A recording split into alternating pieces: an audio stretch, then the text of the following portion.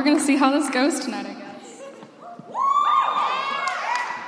So as Michael said, my name is Caitlin Opwan, and I am this year's one and only ACE teamer. That is a very misleading name. You have to know that I am the only one on the team. It's me and Jesus time, basically. And so I've learned to kind of have a sense of humor about it. And I remember the first week of ACE teams, I was in Natalie's office because in between lectures, I would always just go and sit with her. And I remember one day, Clay walks by and he's just like, oh, hey, like, how's ACE teams going? You know, just genuinely being nice about it. And I was like, yeah, it's going good, like, whatever. And he said, what do you do when you're supposed to have team time? And my snarky self, without even thinking of it, I just spit out, I cry myself to sleep. And so if that doesn't tell you anything about my humor, I don't know what will. But basically, I've been on this program called ACE Teams, and I've been traveling the past few months. In January, I had the opportunity to go to Washington, Illinois, and serve at Connect Church. In February, I went all the way to England and served in Bolton. And then, yeah, the ACE Teamers are jealous from last year. And then I came back to the States in March and served at a church called Heritage in Chicago. And then between coming here, I actually got to go home to Arizona for a week. And so I was here for Abandon, and I was here for Easter. Give it up for both of those, y'all. But as I said, I'm from Arizona, and I lived there. I moved there when I was 6 years old, and I lived there until I was 18. And so what you have to know about me is, on top of raising me and my 3 siblings, my mom and dad raised 10 other girls as well. And so when someone asks me, how big is your family? I'm like, how does 16 sound to you? And so, I mean, we live together. We literally live in this giant house. There's a cactus up front. We have 2 patches of fake grass. We drive around together in this giant 15-passenger that we call the Twinkie. And it's just fun. Like, we do life, we eat together, do devotions, whatever. And so, with 16 people in a house, especially girls, you have to know that there will be some conflict, especially with little ones. And so, the girls in my house range from ages 4 to 18, and I remember I was home during the summer right before ACE Team started, and these 2 little girls got into a little altercation. It was Anisha's birthday, my little sister Anisha, and she was turning 7 years old. And you know, little kids love when it's their birthday because they get all the attention, they get to eat as much sugar as they want, and they get all the gifts, right? And so Anisha woke up that morning just with this attitude like, oh, it's my birthday, I get to do whatever I want, y'all. And so that's basically how it went. She was bragging about it all morning, and not even before 8 a.m., there was this little girl, Jo, who was also in my house, and she didn't like the fact that it was Anisha's birthday because she was being very boastful. And so Jo literally gets so worked up that she screams to Anisha, I hate you and I hate that it's your birthday. And honestly, Anisha's 7 years old. I don't know what was more devastating to her. Like, oh my gosh, you hate my birthday. It's like not even the fact that she hates her. And so basically, Jo ended up getting early bed. And my mom and dad, they have hectic schedules, and sometimes they'll ask me to go pray with them before bed anyway. And so I go in there, and usually I will pray. But tonight I was like, okay, well, Jo, you've probably had time to think about this, and you probably want to either pray for Anisha or something, so I'm going to let you take it away. And I'm expecting something really sentimental, but instead, this is the monologue I get. Dear Jesus, I thank you for this day. I hope that everyone had a good day. I hope tomorrow everyone has a good day. And I pray for every single girl in the house, except for Anisha. Amen. And so, you know, if I wasn't laughing, like I was literally crying laughing after that. I'm not a good influence. And I basically just kind of like walked out and I'm like, Mom, you might want to take care of that later. But at the core of the problem, basically what we have is that Jo didn't have what Anisha had. It wasn't her birthday. And so we could even say it just wasn't her time for that. How many of you have ever wanted something someone else had? Raise your hand. If you haven't raised your hand, you're lying. And anyway, so I'm going to look at a story in the Bible, and it kind of has to do with this. We're going to follow the story of a woman named Hannah, and I think this story, to me, is the perfect story of a power of prayer. You see, prayer is something we're exposed to these days, but I feel like we either underestimate it or downplay its power. A lot of times we actually overcomplicate it, honestly. And there's so many different types of prayer, and we can get into the specifics, but instead I'm just going to give you some general aspects and even just go into shooting down some of the misconceptions we have. So prayer, the way I define it, it's simply how you communicate with God. And even simpler than that, it's just you talking to God. In a deeper sense, you can say it's you calling upon the name of the Lord to come over and take over your situation, or maybe even just be present. I feel like it's something we often forget to do these days. Something bad happens, and I even have the tendency to pray about it, and then I wait, and I wait, and I wait some more. I get impatient, and I start to have doubts, and then I become bitter because I feel like he's not there and he's not doing anything. I want to take a look at Hannah because she seems to do the complete opposite. If we break down scripture, we can kind of get a better feel for what exactly is going on here. So I'm going to be looking at 1 Samuel, and I'm kind of going to I'm not about to read 20 verses to y'all, so I'm going to just give you background on what's going on. Basically, there's this dude Elkanah, and he has 2 wives. Times have changed. So he has one wife that I'm going to call Penny. Her name is Penina, but Penina is a complete mouthful. So it's Penny, and she has children. And on the other hand, we have Hannah, who does not. And on top of that, it tells us she's barren, and she just simply can't have children. So back then, culturally, if you could not bear your husband's children, you were a cultural disappointment. You were a sign of shame upon the family because you could not continue the legacy. So Hannah has 2 problems, though. 1, she's barren. Again, she's a cultural disappointment. But 2, Penny over here just keeps mocking her about it, calling herself her rival, just reminding her of all this shame that she brings upon her family. And what I love about Hannah is that despite all of that, she does not let that hinder her faith. Because Hannah knows that in this time when she is breaking and when she is broke, when she is broken and letting this darkness come and fill her life, that there is a God at the end of the tunnel and he's going to shed light onto her situation. So I want to ask you something that I want you to think about. When it comes to trusting the Lord with your desires, does it hinder your faith or bring you closer? So as we take a closer look at Hannah and her prayer, I want to go through just a few different points with you to emphasize what authentic prayer can be. And jumping right into it, point number 1, Hannah prayed her pain out. You can even say Hannah prayed past her bitterness. And so the story, let me set the scene. They're going to the house of the Lord to offer a sacrifice. And back then, this is before Jesus came down to be the ultimate sacrifice, they would offer an animal as a sacrifice for temporary forgiveness. And so this is where we're introduced to Hannah, and we are painted a picture of a broken woman.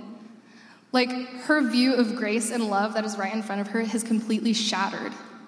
She's bullied by a rival. She's a culture disappointment, and she's continuously provoked day after day, and it's no wonder she's bitter, and it's no wonder that she's broken down. In 1 Samuel 1:8, she's weeping to her husband, and he says, "Oh, Hannah, why are you crying? Why aren't you eating, and why are you so upset? Am I not of more worth to you than 10 sons?" Okay. Honestly, the first time I read this, I literally thought this guy was an idiot. I legit sat there. I'm like, how can you ask such a cocky question? Am I worth more to you than 10 sons? But as I read a bit closer, I always paused when it came to a point where it says, he always gave her an especially generous helping of the sacrifice because he loved her so much. And then I got to thinking what Elkanah is really saying here. Why are you concerning yourself with everything else around you? Don't you know that despite everything, I still care for you? I still love you, and I am right here with you. On one side, we got Penny, who mocks her. And on the other side, we have Elkanah that takes a stand against culture, takes a stand against the circumstances, and when he should be the one that's disappointed, he says, I love you. He always gave her an especially generous helping of the sacrifice because he loved her so much. And to me, that symbolizes the consistent, unconditional love of a God that doesn't care about our circumstances, and he is always there to remind us that he has not and will not stop loving us. And the funniest part is Hannah doesn't even really respond to that. She's just like, okay, I'm going to pull myself together, and I'm going to go into that sanctuary and pray. And this is the point where I think things begin to kind of take a turn. In 1 Samuel 1:10, it says, crushed in soul, Hannah prayed to God and cried and cried and cried inconsolably. And what I want you to take notice of there, it's while she's crushed in soul, she begins to pray. And that's when we see she begins to pray past her bitterness and begins praying from her heart. You know, I feel like prayer has become kind of like this really awkward, dreaded thing for us. I know that there have been times when when I was younger and even like a couple weeks ago, people are like, oh, Caitlin, you should pray. You're the ace teamer. And I'm like, no, I don't really want to. And then through clenched teeth, I'm like, okay, fine, I will. And each time, I literally just go to the go-to prayers, like, God, thank you for this day. Thank you for my family. Rub-a-dub-dub. Thanks for the grub. Amen. Some of you felt that one. And I think it's good to be thankful as long as it's coming from a genuine place. But past that, when you pray from your heart, that is what is honest. He wants to hear everything, the good, the bad, the hideous. And in Hebrews, it literally tells us to draw near to God with a sincere heart, because there is nothing going on in your life that he does not want to hear. I think praying in the midst of our sorrow is something we struggle to do. Some of us complain. Some of us rant to others. I have Natalie on speed dial to start ranting, honestly. Some of us like to shove things down and just forget about it. But we can't deny the darkness takes over our lives sometimes. The sad reality is, we all deal with depression and jealousy and self-hatred and a bunch of other things that I can't even list off right now because it's so much. And we all have different ways of coping with it, but it's not exactly the right way sometimes. For those of you that complain, haven't you found that it doesn't really help your situation? 1 Thessalonians 5:17 says, pray without ceasing. And a lot of you might be in here that's not even possible. I'm not going to do that. And I'm like, but y'all, I hear you complaining 24/7. I complain 24/7. Yesterday I was complaining that I'm going to be so nervous up here, I'm literally going to turn around and just throw up. Don't say that. But, some of us don't do that. Others, some of us will shove it down, like I said. And you pretend like nothing is happening, and it just bundles up on the inside and becomes this giant ball of inner conflict that is going to one day explode. We retreat from this battle because we don't want to admit that there's something wrong. And I think it's time that we try a different strategy and literally just get down on our knees and start praying, because that's what's going to ultimately lead us to our victory. We literally this past Sunday just celebrated that the battle has already been won. So what's the problem? Point number 2, Hannah did not seek attention from others. So as Hannah pours her heart out, she doesn't hold back. And she herself in 1 Samuel 1:11 said, "Oh God, if you'll take a good hard look at my pain, if you'll quit neglecting me and go into action for me by giving me a son, I'll give him completely, unreservedly to you. I'll set him apart for a life of holy discipline." Now, if any of you have ever poured your heart out, it's this really big emotional thing. It could be quite dramatic. I ugly cry and there's mascara running down my face type of deal. And so, as Hannah's praying, she's legit so into pouring her heart out that the priest Eli literally thinks she's drunk. So in 1 Samuel 1:12-16, it says, "It so happened that as she continued in prayer before God, Eli was watching her closely. Hannah was praying in her heart, silently. Her lips moved, but no sound was heard. Eli jumped to the conclusion that she was drunk. He approached her and said, 'You're drunk. How long do you plan to keep this up? Sober up, woman.' Hannah said, 'Oh no, sir, please. I'm a woman who is deeply troubled. I haven't been drinking, not a drop of wine or beer. The only thing I've been pouring out is my heart, pouring it out to God. Don't for a minute think I'm a bad woman. It's because I'm so desperately unhappy and in such pain that I've stayed here so long.' And here's the thing. I think the biggest misconception is that our prayers always have to come from a place of thankfulness and joy. Sometimes in life, we get into those times when we're literally just so fed up with the situation and we're just trying to get out of it that we literally need to just cry out to God and literally just scream out, I am angry. I am tired. I am done. I am upset, and this situation sucks. Because it's better to voice how upset you are with God than to disregard him altogether. I feel like we've made this image in our head of what perfect prayer looks like. You know, we're like, oh, well, my words have to flow really nicely. There has to be a spotlight on me. I have to have cool hand gestures, and there has to be piano music playing in the background. No offense, Nigel. Let me tell you, though, your prayer is just as powerful as someone else's. As long as the words that spill from your lips are genuine, authentic, and completely and utterly what you are feeling, nothing is more perfect than that. Hannah looks like she's drunk when she prays. You know, so be it.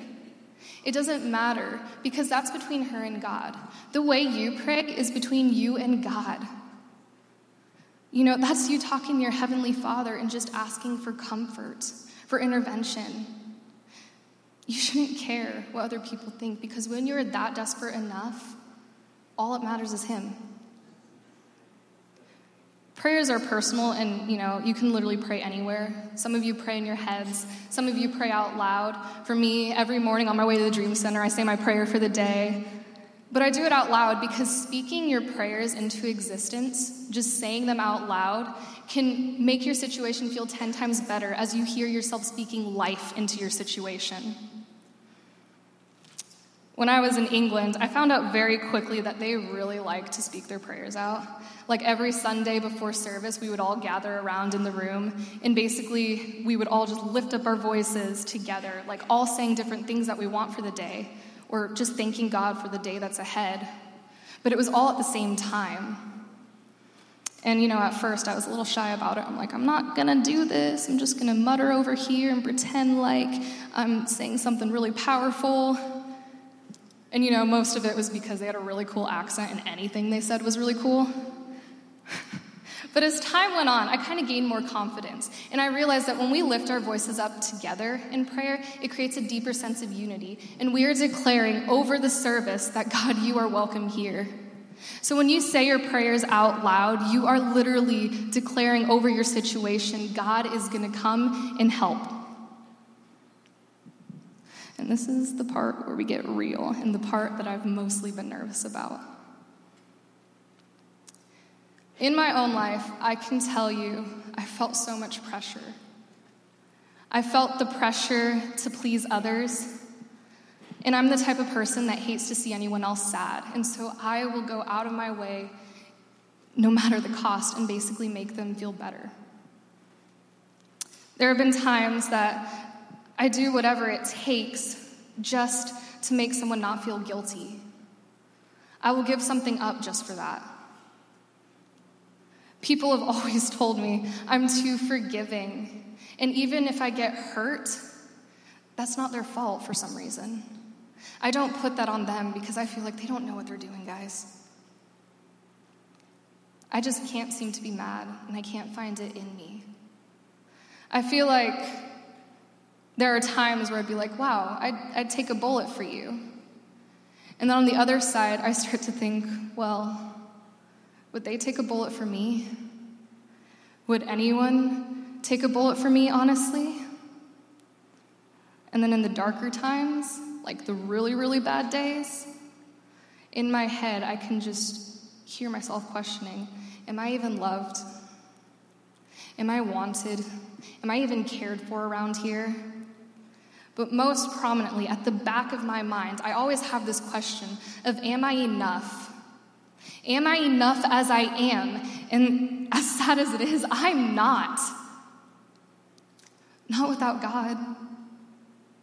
And with God on my side, though, I find that I am more than enough.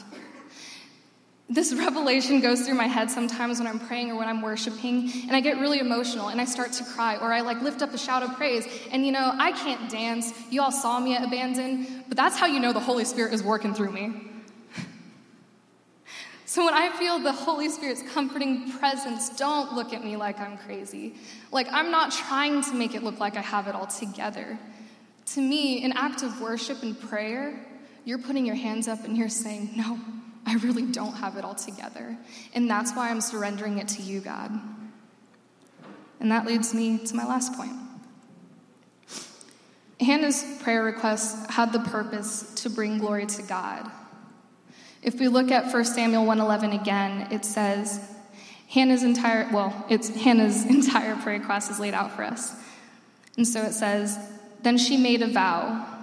Oh God, if you'll take a good, hard look at my pain, if you'll quit neglecting me and go into action for me by giving me a son, I'll give him completely, unreservedly to you. I'll set him apart for a life of holy discipline. I know I read that before, but reading it that time, we see that Hannah's request was not for her own gain, was not for her own happiness, but at the end of the day, she just wanted to glorify God by giving her son's life to be a vessel towards his work. You know, if you really think about it, Hannah's entire prayer request had God himself at the center of it. And ultimately, her prayer request became her greatest surrender. After Hannah's conversation with Eli and her explaining herself to him, Scripture tells us something that I think is pretty darn cool, y'all. 1 Samuel 1:18-20 says, think well of me and pray for me, she said, and went her way. Then she ate heartily, her face radiant. Up before dawn, they worshipped God and returned home to Ramah. Elkanah lay with his wife Hannah, and God began making the necessary arrangements in response to what she had asked. Before the year was out, Hannah had conceived and given birth to a son. She named him Samuel, explaining, I asked God for him. You know, Samuel's name literally means heard by God. And so his name is forever a testament of how God heard Hannah's prayer and even brought it to a whole new level. Because I don't know if y'all know who Samuel is, but he was the prophet that anointed Saul, but he was also the one that anointed King David, the boy that would become King David at least. And in King David's line, as Natalie told us, is where Jesus came. And you know, I find that this is all from a woman who prayed her pain out and fixed her focus on God and prayed with a bigger purpose in mind. You just have to let God intervene. And God will intervene if you just let him. And some of you may be thinking, Caitlin, you don't know what I'm going through. You don't even know me. I don't even know who you are. How can you be so sure that he's going to intervene in my life? Well, he saved me from myself, y'all. A common misconception is that just because I grew up in a Christian home, I didn't deal with inner demons. I literally struggled with misery and pain and self-rejection to the point that became self-hate, and I have the scars to prove it. I've been bullied, I've compared myself to others, and I have put unrealistic standards on myself. And I'm not saying I can relate to your exact situation, but I'm here to tell you you're not alone in it. Just look around you. We all carry baggage, and we all come here seeking something more whole. But what I find is, you can ask around here that's, we all feel the comforting Holy Spirit sometime in life, and our stories don't end in darkness. I can tell you, I am no longer held by pain because I know that there is healing in Jesus' name. There is peace and there is freedom, and all it started with was me crying out to God and saying, God, I need you more than ever in my life. We hold on to see his promises play out because he is constantly showing us that there is more to life. And all it takes is for you to literally just cry out and just say, I cannot do this alone. Please intervene. Please show me you.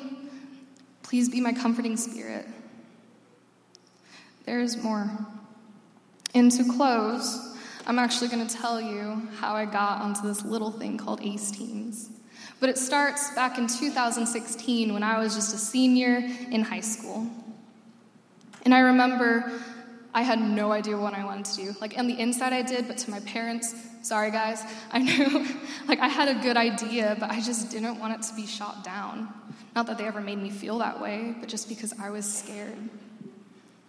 And so I applied to this place called Grand Canyon University in Arizona. And I also applied to a little place called Bradley University here in Peoria. And at GCU, I wanted to study worship arts. But here at Bradley is where my heart really was, and I wanted to study writing. And I remember just being really confused about it all. I'm like, okay, everyone is telling me to go here. But God, where do you want me? And so I remember just sitting there thinking, okay, I do not want anything if God's not in it. And so I prayed, and I'm like, look, if you are going to make a way for this to happen, please do so, because I need to see that I'm not crazy and that my heart is not being led here for no purpose. I got accepted into both. But when the financial reports came back, for whatever odd reason, I did not get as high as a scholarship in GCU, even though it was in-state, than I did at Bradley. My Bradley scholarship literally, made GCU look really pathetic, honestly. And so I remember keeping that in the back of my mind. I'm like, all right, how am I supposed to bring this up to my parents?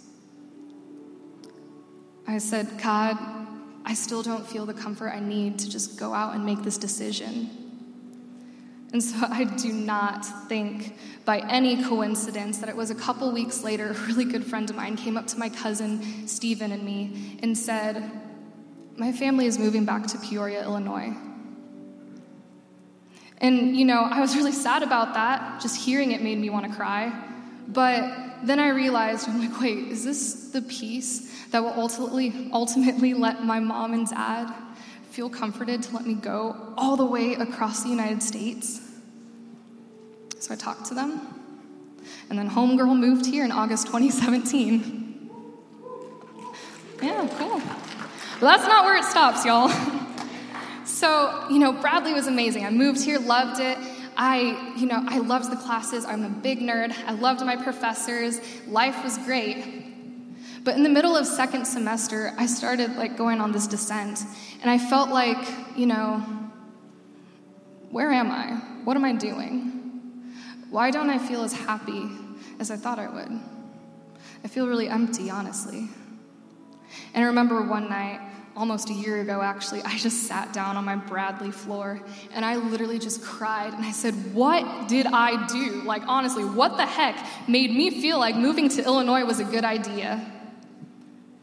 I remember saying, there's got to be more than this.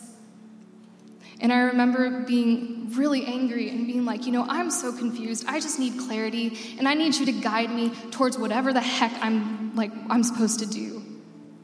I love writing, but I didn't feel like there was life in that anymore. And so the next day, I actually ended up meeting a friend at 30:30. And we were talking, but she ended up leaving early.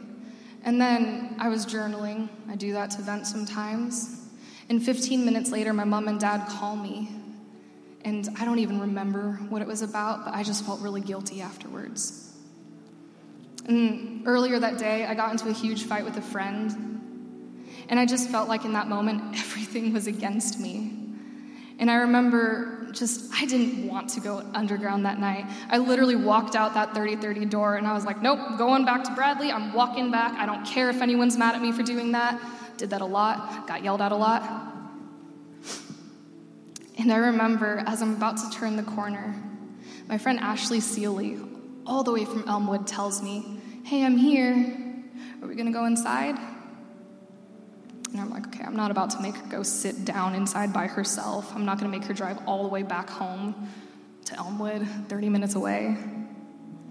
And so I went inside, and I didn't suffer through it. I genuinely love underground. I love Michael and Rachel. They've always spoken life into me. And I remember sitting there, and that was the night we were doing one of our Rewind series things. And I remember the person started talking about ACE teams. And, I was really good friends with the ACE teamers last year. Shout out to them right now. And, I just remember sitting there, for whatever reason, in my mind, it crossed, it's like, oh, wow, what if I just did ACE teams to kind of help figure things out? Why does it feel right now? And in the same moment, I literally pushed that aside. I'm like, nope, not doing that. And so service ends. Ashley and I go back to her car, and I remember she said something to me about it. And again, I just shut that down. I was like, not doing it. And so I go on Instagram. I really should have just emailed Jess the picture, honestly. But the first thing I see is from a posted picture of a guy named Chad Veach from LA. And it's a picture of his son just walking down the street alongside this brick wall, and his shirt says, "I will change the world." But for whatever reason, the first thing I noticed was these 3 bold letters on that wall that said one word: ACE. And I was like, okay, it's getting real creepy now. It's like, God, if you're trying to say something to me, I really need to just you need to scream it in my ear, honestly. And so I remember Ashley and I kind of talked about it. I called another friend to talk about it a little bit, but I was like, I need someone that knows me well. And so I called a friend, and I remember the first thing they asked me after I explained the whole situation: what would your parents think? And I remember thinking on the inside, I'm like, well, I called you. I obviously don't want to die. And I responded, I think they would understand, but I think the fact that I'm in college and I would have to drop out when I only have 1 year left after this, I think that's what would really get them. And so they told me to pray about it, and they told me before they hung up, they're like, I think God is trying to talk to you. You just need to listen. And I remember sitting on my floor at Bradley that night again and just praying out. I'm like, okay, sorry for last night. I was a little angry. And I said, this entire time I've been complaining to you about every little thing. I'm praying and I'm right here waiting for you to give me answers, but I haven't even really thought to listen. And so as I sat there, I just prayed over my life and said, God, will you please guide me? And just let me know that this is exactly where you want me to be. That moving here to Illinois to begin with was not a waste of my time. And so, went to bed, woke up, felt like I needed to just push the whole thing aside and move on with life. And the next few days, just overwhelmingly, God gave me signs that ACE teams was the direction to go. I remember first one, okay, just look at me. Do I look like I need an ACE hardware subscription, y'all? Because that appeared in my email the next day, just ACE, that was the subject matter. That was the first thing I saw. And then on top of that, a couple days later, I got a phone call from a girl I grew up with. Back when she was 13, I think, she lived in my house, and we grew up as sisters. She lives in Michigan now. But she just called me out of the blue after years of not hearing from her. And she's like, hey, Kate, I feel like you're at a two-way stop. Is something going on? She doesn't have any connection to anyone I had talked to about it to begin with. I hadn't even told my parents about it at this point. And so after my talk with her, I remember just feeling like, okay, she just said some really weird things. But I feel like in my heart, I know that ACE teams is a direction to go. So what's stopping me? What is stopping me from going towards the call that God has on my life in this season? And so I called my parents. As expected, they asked a lot of questions. Why are you were so sure Bradley was where it is? And I said, sometimes God goes out of his way to get our attention and to bring us somewhere else. Because I don't think it was coincidence that I moved all the way from Arizona to Illinois, where I learned more about ACE teams through the friends I made and was just able to witness all the things that they did last year. And maybe Bradley was just a way of getting me there. Obviously, it did not go the way I thought. It's called ACE Teams. It's just me. They don't let me forget that. But I think that was a part of what God wanted too. Because he knew my struggles, and he knew exactly what I needed in this season of my life. Honestly, if I had a team, I would probably be hiding behind them right now. Probably would have been like, oh, so-and-so should preach instead. Like, that's not my thing. I was a writer. I can't public speak. But God is pushing me out of my comfort zone more than ever. And I think that's pretty darn cool, honestly. So we just have to see our situation, no matter how dark it looks, no matter how confusing it is, and just realize that there is more than anything we could ever imagine. Honestly, those are the 3 words I want you to take away from tonight. If you heard anything, there is more. All right. Thank you, piano guy. We're going to pray with the dramaticness, all right? So, dear God, I just thank you so much for this opportunity and everything you have used me for so far in ACE Teams. I thank you for Illinois and the happiness and the spiritual growth that it's brought me. I thank you so much for everything that you have done so far and everything you're going to do. God, I just pray for everyone tonight that no matter where they are at, you meet them where they are, and that they just feel your comforting spirit in their situation, and that you just intervene. Help them know they're not alone. Help them know that no matter what they are going through, you are going to bring them through it and show them that there is more to life. I pray for the rest of their week, that you just speak life into their situation, that you just show them that you are there and you are near and dear. I pray for the rest of my year on ACE Teams, that wherever I end up, you just give me a clear direction of where I'm going to end up and next. In Jesus' name, amen.